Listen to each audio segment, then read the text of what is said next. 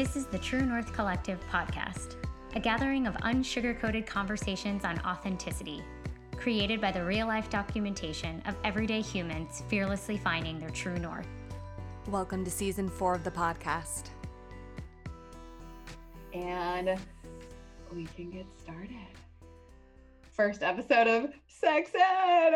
I've never been actually this excited for sexual education. I feel like it. Seriously?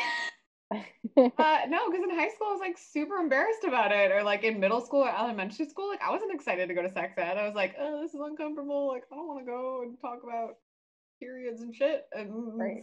So now I'm like, yeah, I want to talk about periods and shit. So The reason I asked the question is because I feel like I've started to do my own personal education over the last year, I would say.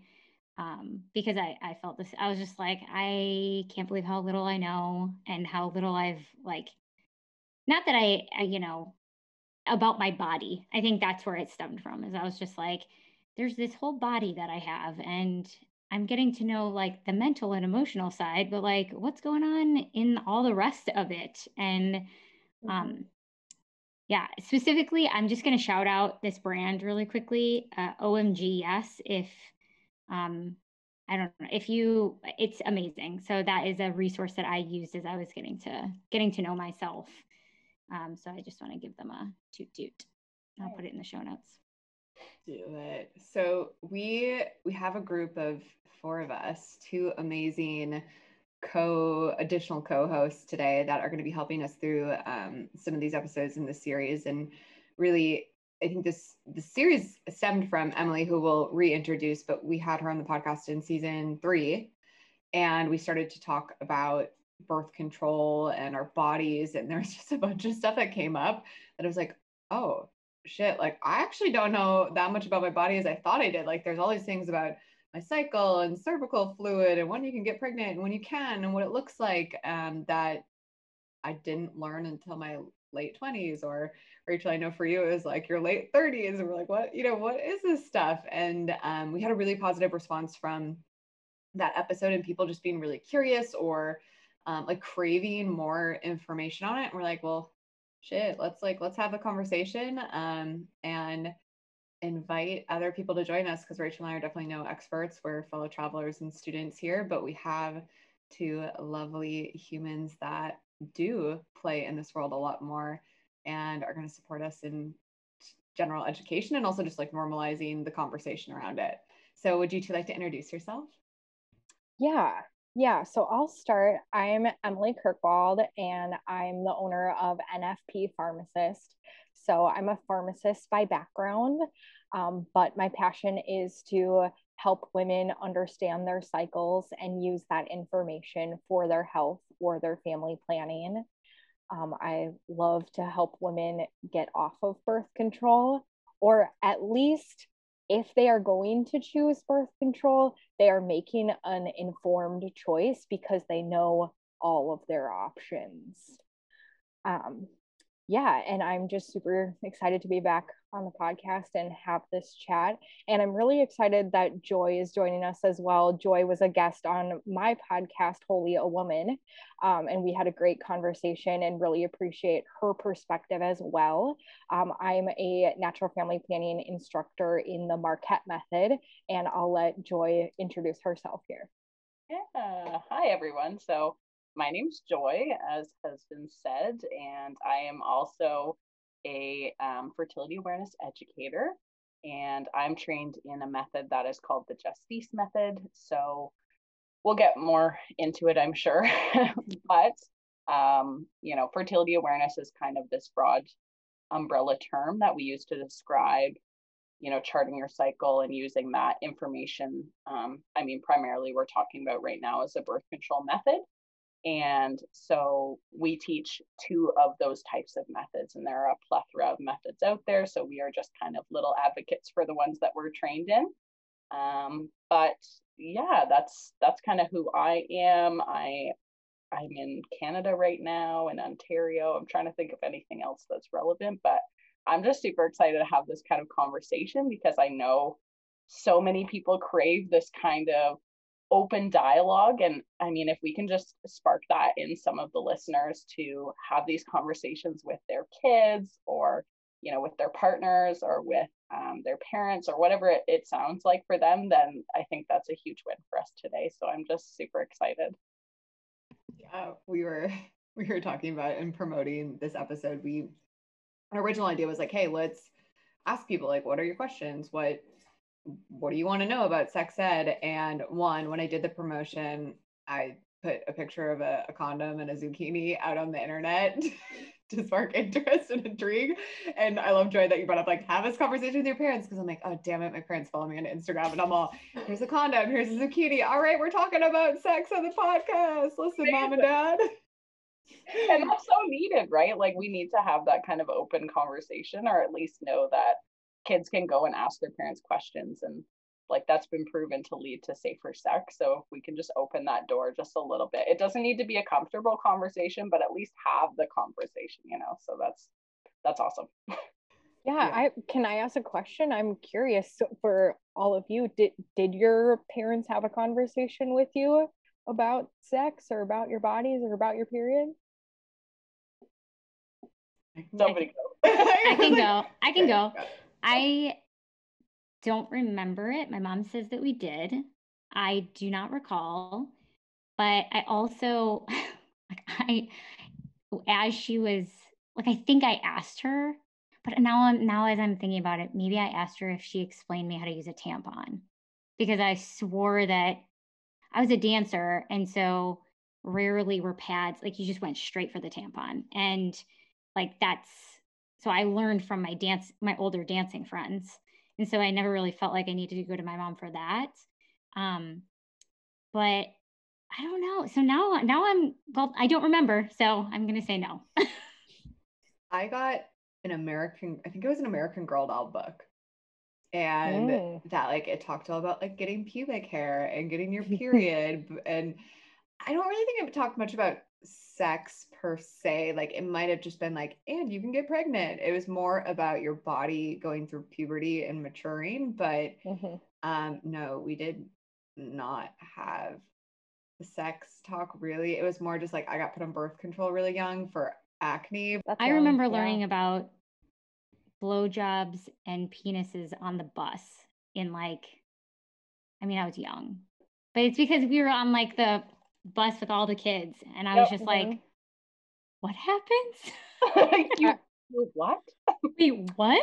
I remember when I was in 4th grade, this girl in my class named Mary asked me which member of NSYNC I would like to have sex with. And I was like, I don't know what that is. I remember I'm trying to remember. So my parents didn't really have, like, a talk with me. I remember once I had asked, like, how babies are made, and my mom had said that mom and dad fit together like puzzle pieces. And that's how babies are made. There's love and there's puzzle pieces. And that was all I got to find out that time. I was pretty young, but that always stuck with me. Always, always, always. That's kind of cute. I like that. A nice way to put it, right? Because it does involve that kind of, everyone brings something to it, and together something is created. So I liked that. And it's not a full-blown lie. It's not like the stork brought the baby. So I like that too. It's like just I take that one on a bit sometimes when I, like, I work with kids, and so sometimes, like, not often, but sometimes that has come up, and so I say that if I need to. But there wasn't an outward talk for sure. It was very much like a figure it out on your own. I was given a book as well. I think it was maybe a Canadian version or something, because it wasn't American Girl, but something similar, where it was, here's your Canadian Girl. Here's what's going on. And that was kind of the beginning of figuring that stuff out for me. But it wasn't an open conversation at the dinner table. Yeah. When I turned 10, my mom took me on a special trip, and I believe there was a book involved too. And we, like, went up north a couple hours and got to get my ears pierced, was part of the special trip. Although I chickened out. I got right there in the chair, and then I was too scared to do it. I had to wait till my younger sister had her special trip. but also on the special trip, the 10-year-old trip, then my mom, but yeah, basically was like, your body's changing, your period's gonna come. And that was basically it. And then, like Rachel, I really learned how to use pads and tampons from my friends who had already got their periods. And that was pretty much it. And then, like, the day before my wedding, my mom was like, well, you guys might have sex, or do I need to tell you anything? And I was like, nope, I'm good. Thanks. Got it now. That was it. That's amazing. I, when I look back on it, I mean, I may have been mortified when I was a kid, but I tend to be somebody who's like, let's go there in general. And I think I would have really appreciated just like an honest conversation. And even thinking about, like, I have a little niece, and her mom and I have talked about what she's learning in terms of normal development of babies. And like, it is really normal at like less than 2 years old for kids to be like humping things and like feeling themselves and checking stuff out, and how you respond to that. And that it's actually like, if you witness your child, if you walk in on your child doing that, not to be like, stop that, what are you doing? And it's like, instead be like, oh, it looks like you're busy, I'll be back in 5 minutes, it's time for us to go, or something. And like normalizing it and allowing there to be the space for them to have follow-up conversations. And her and I have talked, like, I mean, I'm the aunt, so like I have, like, there's no need for me to be involved, but like I think that that would be a really cool space to be able to know that my niece or my child could come to me and ask me anything. And I don't know, like, I don't have kids. I don't know if I will have kids, but I feel like it feels endearing. Like, it feels really special. And I don't know, I guess I'm just reflecting on that right now. I think a lot of people hearing that will appreciate it. Because I had a friend that told me that as well. Like, she had a 3-year-old daughter, and same thing, like, saw her, but she would generally like try to do it in the living room. She's like, okay, sweetie, like, so these are things, like, totally cool that you want to do this and like explore your body, but we generally like try to do these things more so in private. And she told me that, and I was like, I think my initial reaction, I mean, I'm not a parent either, but would be to be like, oh my God, stop, like, and just to have that, like, have that thought or even plant it. So if that does come up, like, you're ready to have a conversation, and yeah, you're not like shaming your child for exploring their body just because like that thought had never come in your head. So I was like, oh, when she told me that, I was like, thank you. Like, if I ever choose to have children and that happens, like, now I've at least put some thought behind of like, how do I actually want to respond to something like this rather than being so shocked. What I'm realizing in this conversation too, that it does require, just like with anything, for each of us to kind of go on our own journey so that we can hold a space that isn't shame-based for ourselves. Like, if I'm coming to you to talk about something that I'm already ashamed about, then that's an awkward fucking conversation for everyone.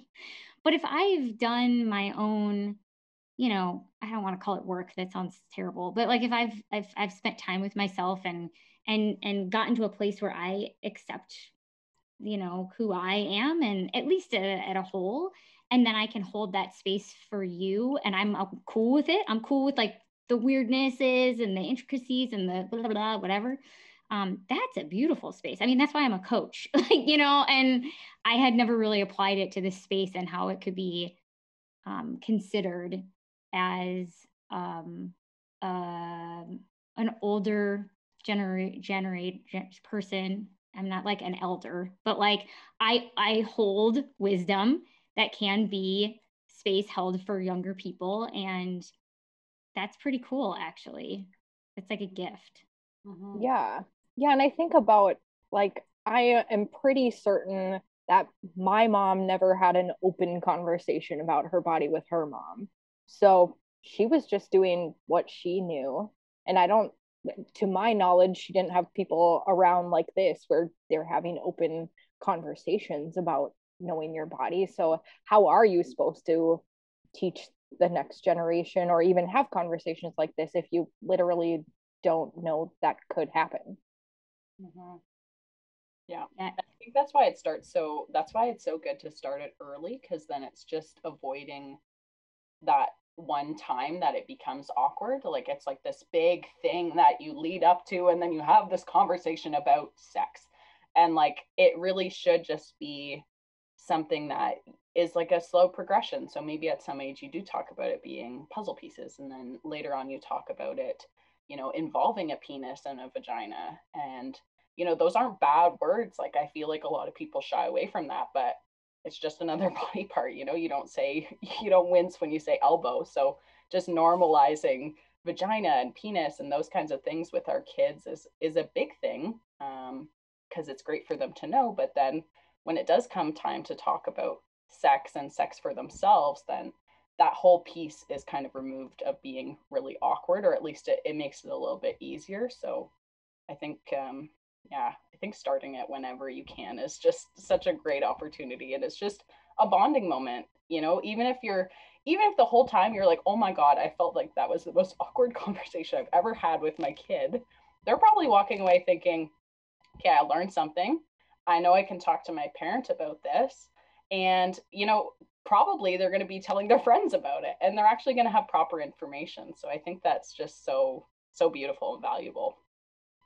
I feel like that's a really good segue into basically what we're doing now, because you're like, there's no, there anytime, just like start it. And I think, that's really what we're doing now, but hilariously, I mean, I guess maybe there's younger people that are listening, but for a lot of people, I feel like our audience is mostly 18 plus, but, learning about the body. And I know we posted out, as I shared on our social, to just be like, what questions do people have? And it was interesting because we got a few questions, but for the most part, it was either people commenting on their lack of sex education, or like a lot of people looked at my story and not a lot of people commented, which I think is also a larger part of this conversation. And like, we're talking about how to normalize it, how people are uncomfortable by it, how they see that and they're like, oh, I'm not gonna sex questions, sex ed, my body, like, no, I don't like really want to go there. And even like I said, my own reaction to,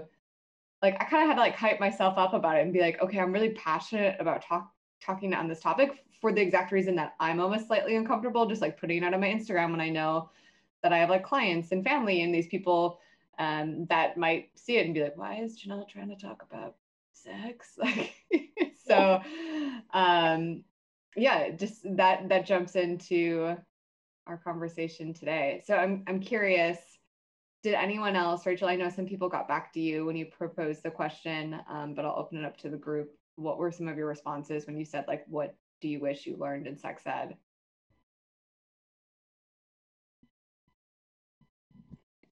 Yeah, so I can go. Very little. So it is exactly what you said. The main ones that I got were, I moved around a lot, and so I really I never had it.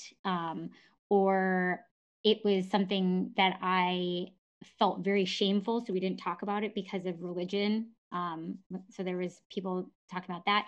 And with each of them, I said, like, I'm hearing not a ton from people. And when I do, we're hearing that not a lot of people have had exposure to this. And so it seems quite normal. And they were like, oh, really? Oh my gosh, that makes me feel so much better. And so I'm saying that out loud for anyone who's listening who may think that, oh my gosh, I never got properly, like, apparently a majority of people feel that way.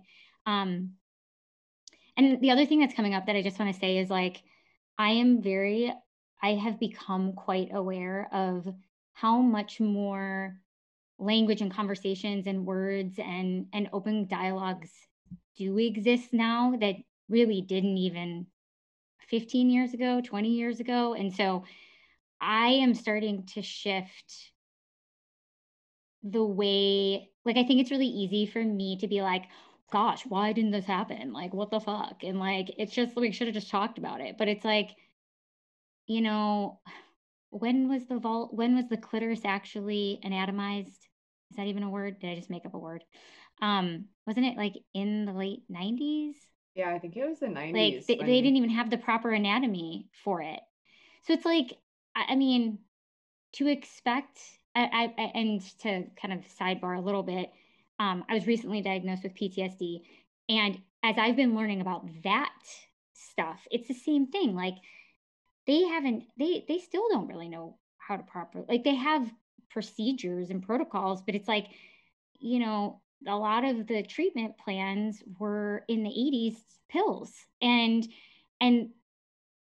I guess what I'm saying is like I'm having these conversations with my parents about that, and there's so much language in that world that has not been mass available either. And so there's just a lot more that we have access to now to be able to facilitate these conversations. And I am compassionate to previous generations who did the best with what they had. And I just like, it felt really important to say that, so that we aren't sitting here on a high horse today being like, well, they should have just like God, you know, it's like, no, you know, we all do the best with what we have at the time. And now we have more to be able to do something with. And so, yeah, just felt important to say. Like the whole room is giving you a standing ovation. I totally agree with that. I think that's the whole thing. And that's why it is like a start whenever with what you have, you know, like we're just going to do the best we can in these conversations. And I think that's better than nothing. I think that's kind of like the moral of this, is that, you know, how can you teach something when you weren't taught it yourself, or when you didn't have these open conversations yourself, or you're influenced by, you know, whatever you were around? How are you then supposed to offer, you know, appropriate or factual information to others if you don't know it yourself? So that's why this is so important, because we can see that it's common that people don't have that information. So just having this conversation right now is kind of normalizing that it's okay to not know everything. And it's okay to just start that conversation, and you'll find bits and pieces along the way. And that's amazing too. Did Joy or Emily, did either of you hear anything from anyone on the internet in response to the question?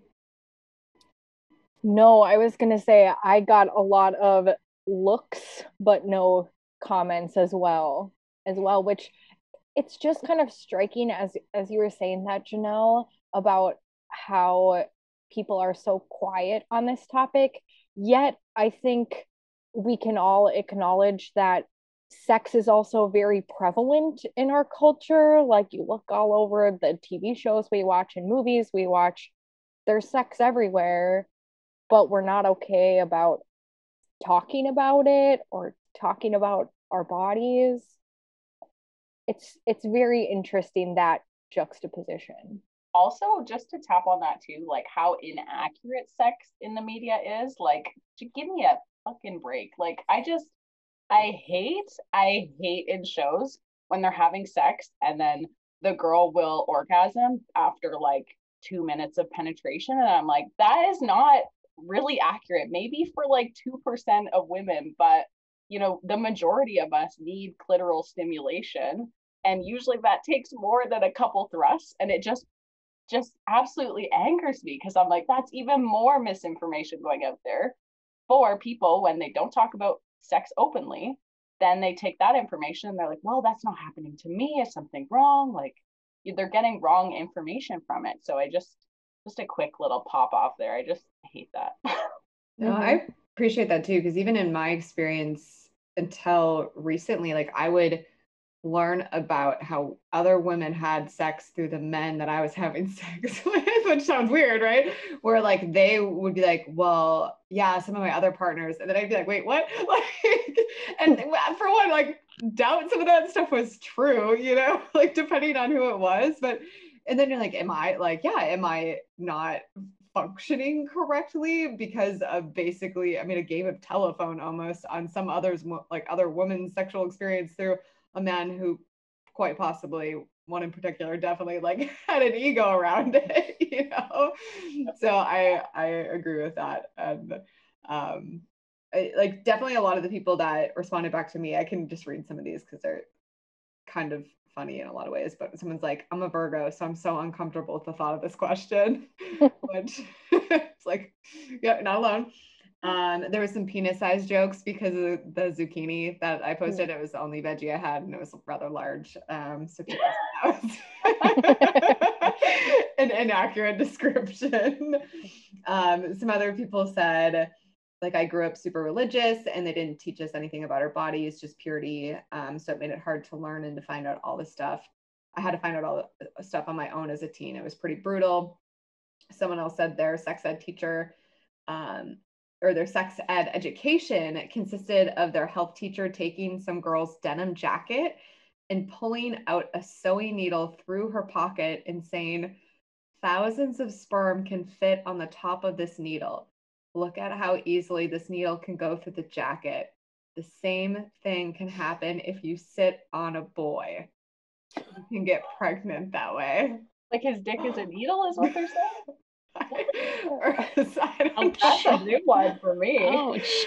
Yeah, she was like, after that, I was just terrified to even hold a guy's hand because I was worried that I was like, I was like, holy crap. So after hearing that too, I was like, oh, well, I don't feel like I had that much sex education, but I'm also like pretty grateful for the amount that I apparently had above and beyond what some of these other people have experienced.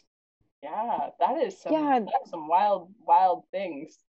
That's terrible because that exactly just puts you in a state of fear. It's inaccurate information, and then you're just in this state of fear. And I think I encounter a number of women who tell me that that's what their experience has been, that it was a place of fear. Like I know when I was growing up at the church that I went to, the children's church director told us, every time a boy is looking at you, he's undressing you in his mind. And it was like, this is the only thing boys think about, apparently. So it's just like, okay, well, I guess I can't be around boys because, and just, this horrible fear that the worst possible thing that could ever happen to me is to get pregnant. And you should just be afraid of it. Also, like, hold the phone. Like, that is just the most fucked up thing. I'm sorry. Not even from a pregnancy standpoint, just the normalization of like, hey, every man that's out there who's looking at you is undressing you. And so just that's happening. So like, you're just going to need to be okay with that. Like, fuck that. Right. But then also someday you're supposed to be in a loving relationship with a man and get married. And like, how are you supposed to have a respectful relationship if that's at that? Also, I just never understood the whole like fear men, fear their penises, peni, what's the plural? I don't know. Fear that until the night you get married. And then you're just supposed to take all that fear and shove it out the window because now it's fine. How does that, like, then that's so much, years and years of fear that you have internalized, and all of a sudden you're just supposed to kind of get rid of that phobia basically. And how does that, I just don't think that's fair to women to just kind of like, nor to men. No, it's so disrespectful to men. It's also like, it makes the penis the central focus of literally everything, which is like, there's so much more obvious, like there's so much more body parts. There's so many more aspects and elements to the experience of being intimate with another human being. It's like, and we've focused it all down to like this one unit. One part. Yeah, it's like penis and pregnancy. That's basically the two things that you get to hear like that. And then none of the rest of it seems to matter. And honestly, our systems are quite complex down there. So there's probably a little bit more to be explored when it comes to anatomy and the different more. There's like more buttons and bells and whistles. Also, there's more on men too. I mean, that's the thing. True. Like the whole thing is like, there's so much fun to play with. Like there's so much fun to be played with across the board.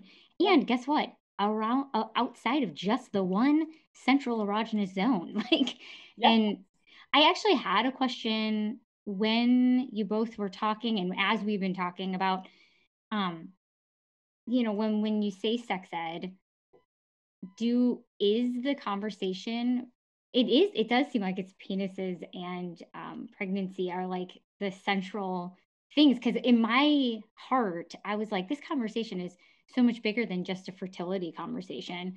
But it does tend to center around those two things, which is very misleading. And there's no important, mention but very of misleading. that's the other thing that is always missing is the conversation of consent, right? Never is that talked about, or at least I didn't get a conversation about that. I actually remember when I got on the pill, the nurse practitioner said to me, because I had said like I'm interested, I have a boyfriend, we were looking at getting intimate. And I remember she had said very quickly, and I wish this had been a longer conversation. I think about this regularly because I think it was such a missed opportunity. She said very quickly, so you know about how you need to be pleasured as well, right? And I, of course, the way she says it, when you're a little teen, you know, you're getting the pill, you're like, I'm already uncomfortable. I'm like, yeah, of course, yeah, like, sure. But I had no idea. I didn't know what she was talking about. I had no clue. All I had known up to that point was penis in vagina, need protection. That's why I'm here. And that whole consent, that whole, you know, pleasure, all of that was missing from it. And I just really wish it had have been a conversation because it really could have been. I would love to have known what she was about to say to you if you would have been like, I haven't, please tell me more. Like I would love to know. And that's why I almost hunt her wonder down. if she didn't want me to say yes, right? Like I wonder if she wasn't prepared for that kind of conversation. It might have just been kind of like a box to be checked and something that she just, you know, wanted to, you know, say like, oh yeah, we discussed that, but I don't know what she would have said. I don't know. And that's why I wonder if she framed the question in that way, like even subconsciously, you know, when you ask those kind of leading questions to people who are already uncomfortable, they're just going to say yes. So, yeah. Have any of you heard of the book by Betty Martin called The Art of Receiving and Giving, The Wheel of Consent?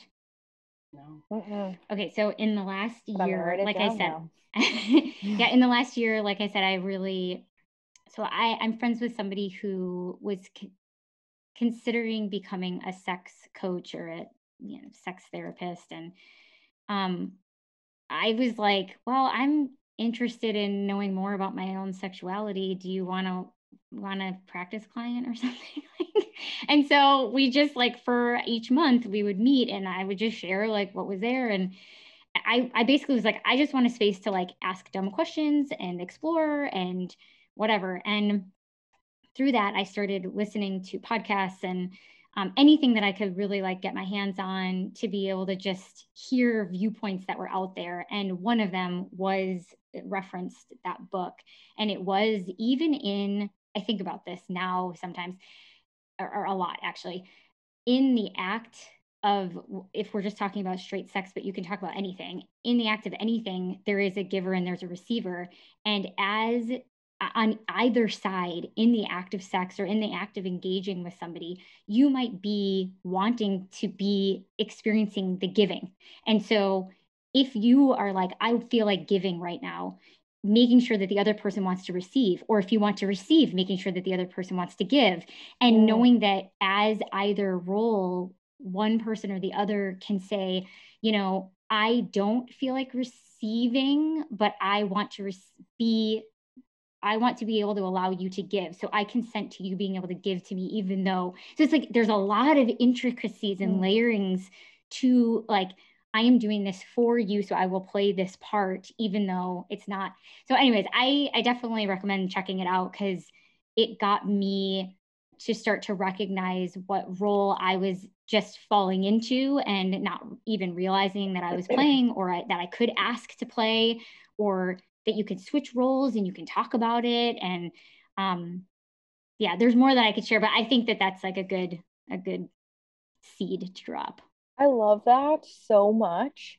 And I love that that brings up the point of open communication and having this communication before you even engage in any kind of physical act.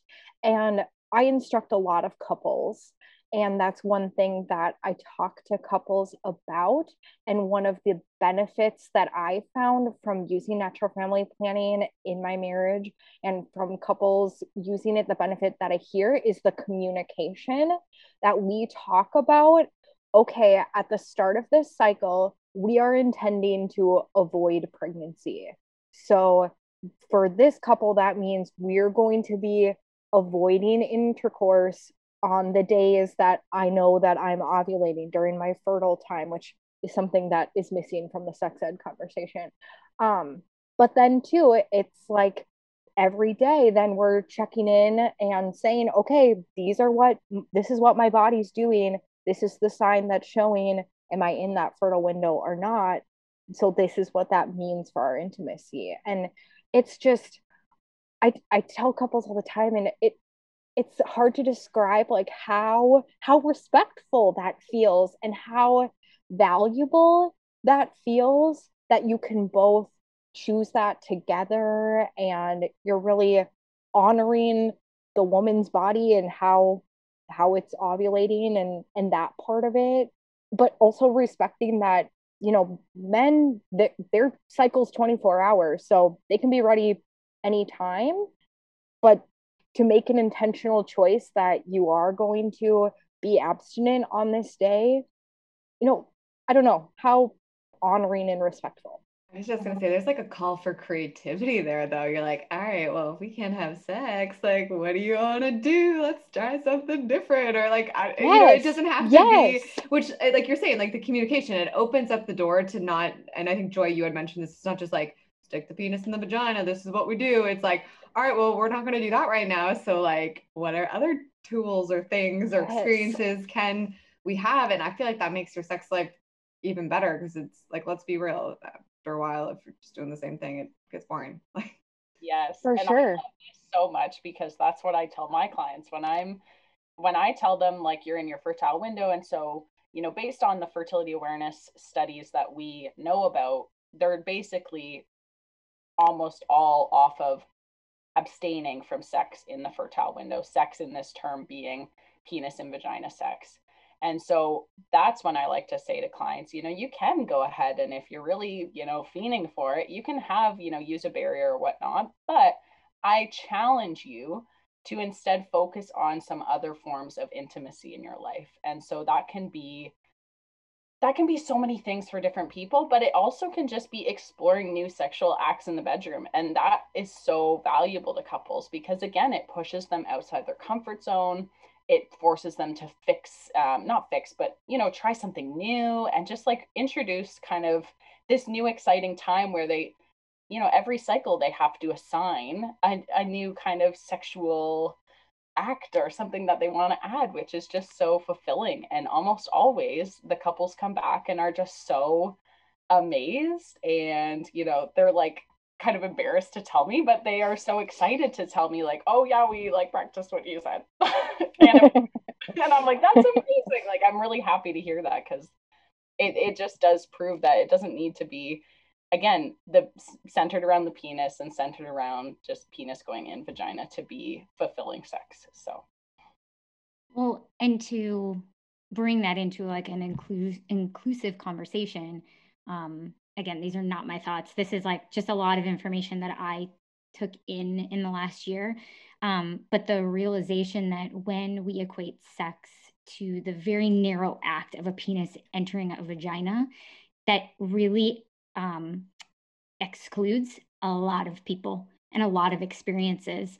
Yeah. And so it was very interesting and enlightening and inspiring for me to hear some of these conversations of like, if you have an orgasm, that you had sex, like, you know, like what, you know, like, and, you know, take that or leave that, go wherever you want with it. But to assume that that is the only form, or is just like it's very exclusive. It's not, allowing all the different expressions of intimacy, physical intimacy, to exist, which sucks for a lot of people, even if it is a penis and a vagina, because even when you have a penis and a vagina, sometimes that isn't very fun or what you think it will be. And so it's very limiting. mm-hmm. Yeah, totally agree with that. And I think that's something that we as fertility awareness educators can definitely get better at it being inclusive towards, because I think since we're talking about, for the most part, especially in this conversation, using fertility awareness as birth control, then we're inherently suggesting that there is a risk of pregnancy. And so when we're saying that, then we're automatically talking about the two parts that need to be at risk of pregnancy. But at the same time, you can still use fertility awareness and, you know, use it for so many other different ways and important things. And there's so many different forms of, like you said, different forms of sex and intimacy. And again, that doesn't need to just be between a hetero man and woman. So that's a really good challenge for us to continue to grow and be more inclusive, definitely. Yeah, and being able to talk about like the peaks of your cycles. Like let's say you have two like cis females that are with each other, and like I don't know, are you ovulating at the same time? Are you ovulating at different times? Like is someone going to be more aroused at one time versus the other? Like those are all really interesting things to know about your partner. And this is like just some graph I saw, because I don't know how true this is, so you guys can correct me if it's wrong, but it was even just talking about like the moods of your cycle, where I think like, I don't know, your first week, you're probably less social. Like it was even like in a social aspect where it's like, you might feel less like hanging out with other people. And then in, you know, weeks 2 and 3 of your cycle, when you are ovulating or you're more fertile, like a lot of times that actually people are just in general, like even in their friendship interactions are like more interested in going out and doing things and being around people. And then I don't know, I think like the 4th week was like less social too, but I don't know. It was like a very interesting graph. And I don't know if either of you can speak to that a little bit more, because again, you could even apply it to friendships, or like you'd be like, oh, like someone's kind of avoiding me. And I don't know if this is a weird thing to say, because there's like very much a negative connotation around like, oh, are you on your period? Like we're all, I don't think a lot of us had that experience, but to like understand your own cycle. Like for example, for me, right before I normally get my period, I'll have these moments where I feel like the world is ending, and I'm just like very emotional, and I'm like, why? And like, but I can't figure out why I'm feeling that way. And then now that I actually have a regular cycle, because long story, I didn't have a period for a long time, but now that I do have a regular cycle, it's a lot more even for myself, like my relationship with myself, to be able to identify like, oh, like you're probably about to get your period. Like everything is like, be fine that you're having these emotions right now and you can feel them, but the world actually isn't really ending, and this is probably just part of your cycle and your hormones changing. And it's like, oh, okay. And then you just sort of like feel better. And like, all right, I can still cry right now, but it doesn't, I have like something to pinpoint and be like, oh yeah, okay, it's all good. It's all good, buddy. We're here. We can take care of you. For sure. Yeah, if you're interested in learning more, especially about like the moods of your cycle, the book In the Flow by Alyssa Vitti is amazing, and she talks a ton about that. But you're right, it's like when you're near your ovulation time, like yeah, you're more outgoing, you want to make connections, and yeah, then when you're on your period, like you just want to chill out, like, and that's totally normal. And that's one thing that I love to help women understand, is that it's perfectly normal to feel differently during different parts of your cycle. And so that's another way that natural family planning fertility awareness can be so helpful, to just know yourself and know your body outside of a relationship.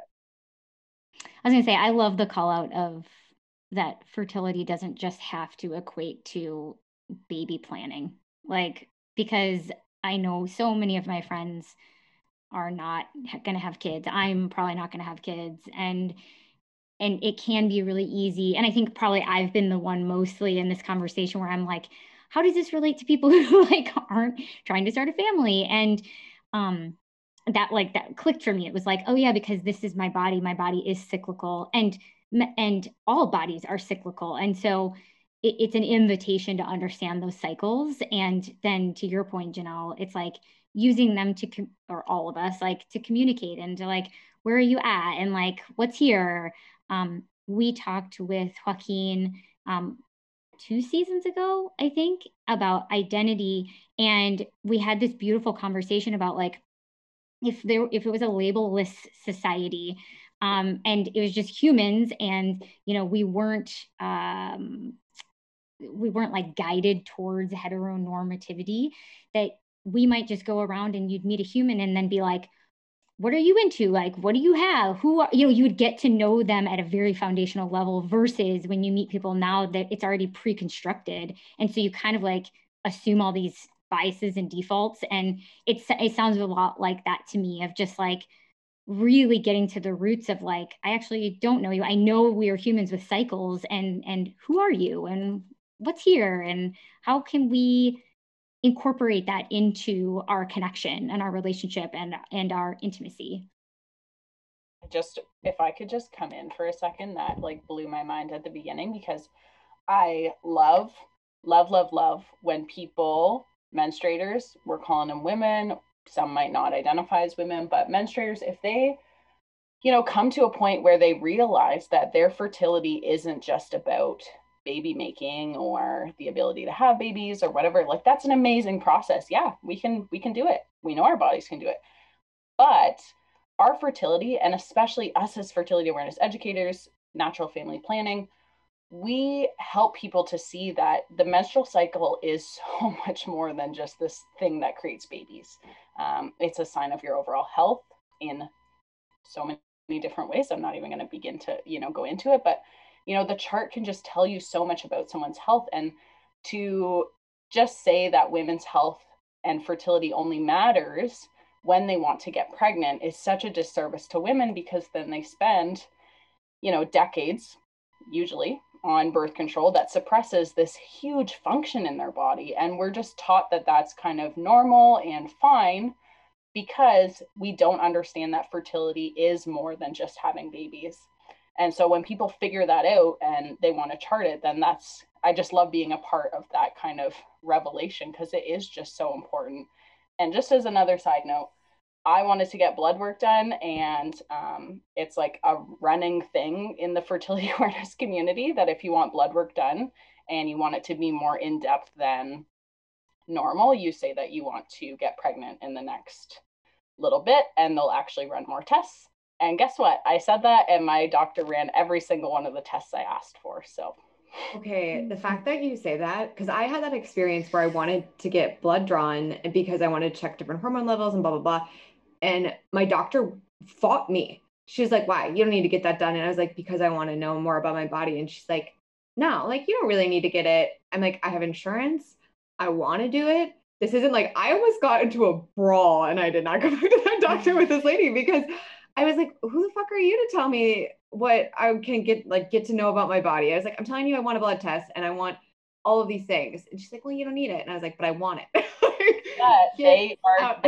They really think that it's only important to consider our overall health when we are looking to procreate, which is just mind-blowing. Like, that's not okay. Like, we're our own beings right now. And if our being is not healthy, we deserve every single test to figure that out, whether or not we want to get pregnant in the next bit. But I didn't feel like dealing with that whole issue. So, I just said, yeah, I'm trying to get pregnant. And guess what? I got every single test done. So. I have to piggyback on this too, because this is part of my soapbox as a healthcare professional, and especially as a pharmacist. And I probably said this when I was on the podcast before, but birth control is the only medication we prescribe to perfectly healthy people to shut down their body's natural healthy functioning. There is literally no other medication that gets prescribed that is shutting down the way your body's supposed to work. Everything else is because something's not working correctly, there's a deficiency, and you're trying to get back to the natural functioning. Mm-hmm. And once I put those pieces together, I was just I don't know how can we feel that that's okay. And I do want to say, and I do want to say, like I said at the beginning, that it's not wrong to make the choice to take birth control. It's not. But if you're making that choice if you're not making a choice, if you're told that this is the only option for you, if this is the only thing that you know that you have to suppress your body, that's not okay. Mm-hmm. Yeah. And we run into this problem all the time.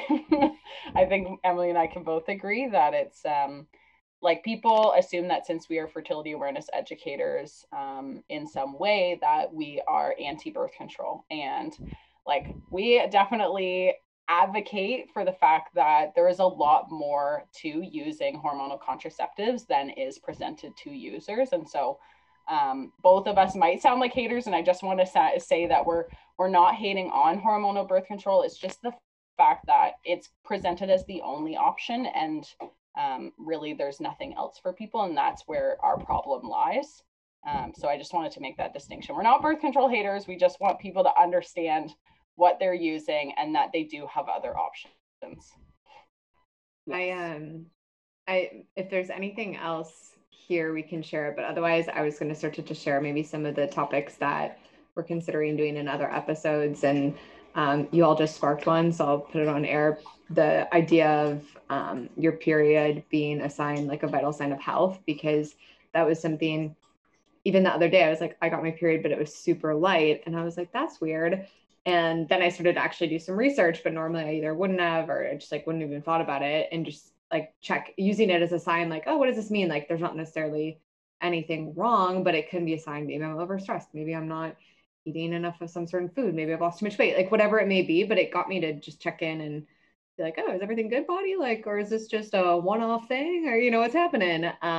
So that would be maybe potentially another topic or conversation we could go into. But we had chatted about you know, masturbation, like cervical fluid. What does that mean? A lot of people, like, because Rachel and I were even talking about this before we hit record, and I don't know if I mentioned it, but I don't think a lot of people know the questions that like to ask even about sex. So some of the topics: cervical fluid, what does that look like? I mean, the exploration of unique genitals. We've talked about how we all look different, and a lot of times we don't even know that. Like, there's so many variations and different types, and we're not necessarily exposed to that. We talked about the heart to boner connection, or even like how to have an STD conversation. I feel like a lot of my friends and I are having that conversation of like, where's the right time to be like, hey, let's talk about STDs and make sure we're good, you know? And like, yeah, so looking at, I could open a whole can of worms on that. So those are some of the topics that we're thinking about chatting on. And for anyone listening too, if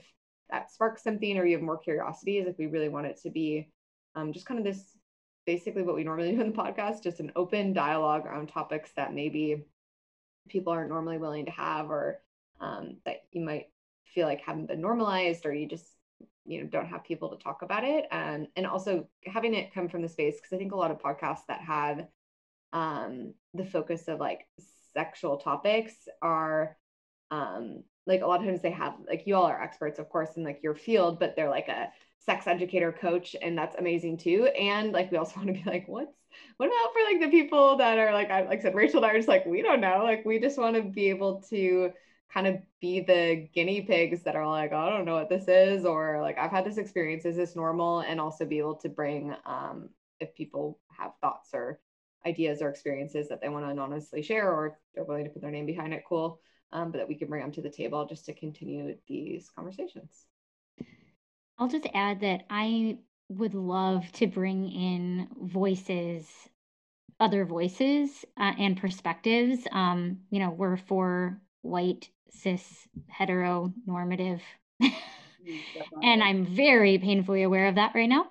And so that is kind of my passion, is like, I would like to bring in other voices that just provide more of a diverse perspective to the mix. And then I would love, before we wrap, to just, if there's a resource that each of us maybe has that feels like, if somebody was like, I want to dig deeper, I know we've shared some throughout this episode, but like, what's the one that kind of calls to you right now that you would say, start here? I just like love to hear from each person.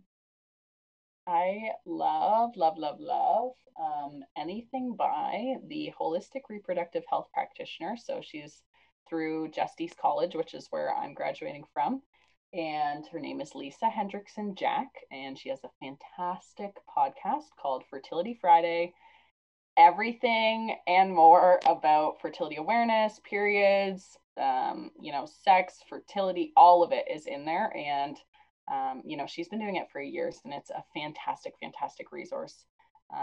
So I would just recommend that. She also has a book, so you can go either way if you like a podcast or a book, but just a plethora of knowledge, and just so amazing. Agreed. I love her podcast too. Is there anything you'd add, Emily? I would plug again that In the Flow book, it really changed a lot of things and really does frame that conversation of just how can your cycle give you more information about your body. And I would really plug the audio version. The author reads it and it's really great. So that's In the Flow by Alyssa Beebe. I would like to replug. I was gonna say the American Girl doll book. That taught me about made a lasting impact on you. No, I'm kidding. There's a Mark Groves episode, and I wish I remember who we had on, but we'll link it. And it was all around just the idea of like periods and birth control, and like that was one of the things that I think like initially maybe even sparked getting Emily on the podcast, or it correlated close to when we connected, and it was like very impactful in addition to our conversation. Yeah, and then the OMG yes, whether you have a vulva, have a partner with a vulva, it is really just a cool space. Very informative, very educational video. Like you see things and so very tasteful, all ages. So like it exposed me to like even the conversation, which I think might be an interesting one, of like just because you get older doesn't mean you're all of a sudden not sexually active or interested in sex. There's a really cool post that I saw that's really celebrating older generations and embracing sexuality of older generations. So yeah, so I would say that. And I'm again like, man, I wish that there was resources that I could be bringing for those with penises, because I don't have those resources. So again, like hoping to bring in some more voices so that we can round out the conversation as this proceeds. But this is amazing. Thank you all. Yay. Thank you both. You're amazing. Thanks. This has been fun. Thanks for playing. Yay. This has been another episode of the True North Collective podcast. For more from Rachel and I, check us out on the gram at the True North Collective _ and make sure you're signed up for our mailing list. You can do that at thetruenorthcollective.org to stay up to date on all of our resources, tools, and upcoming events. We appreciate you being here with us. We'll see you next time.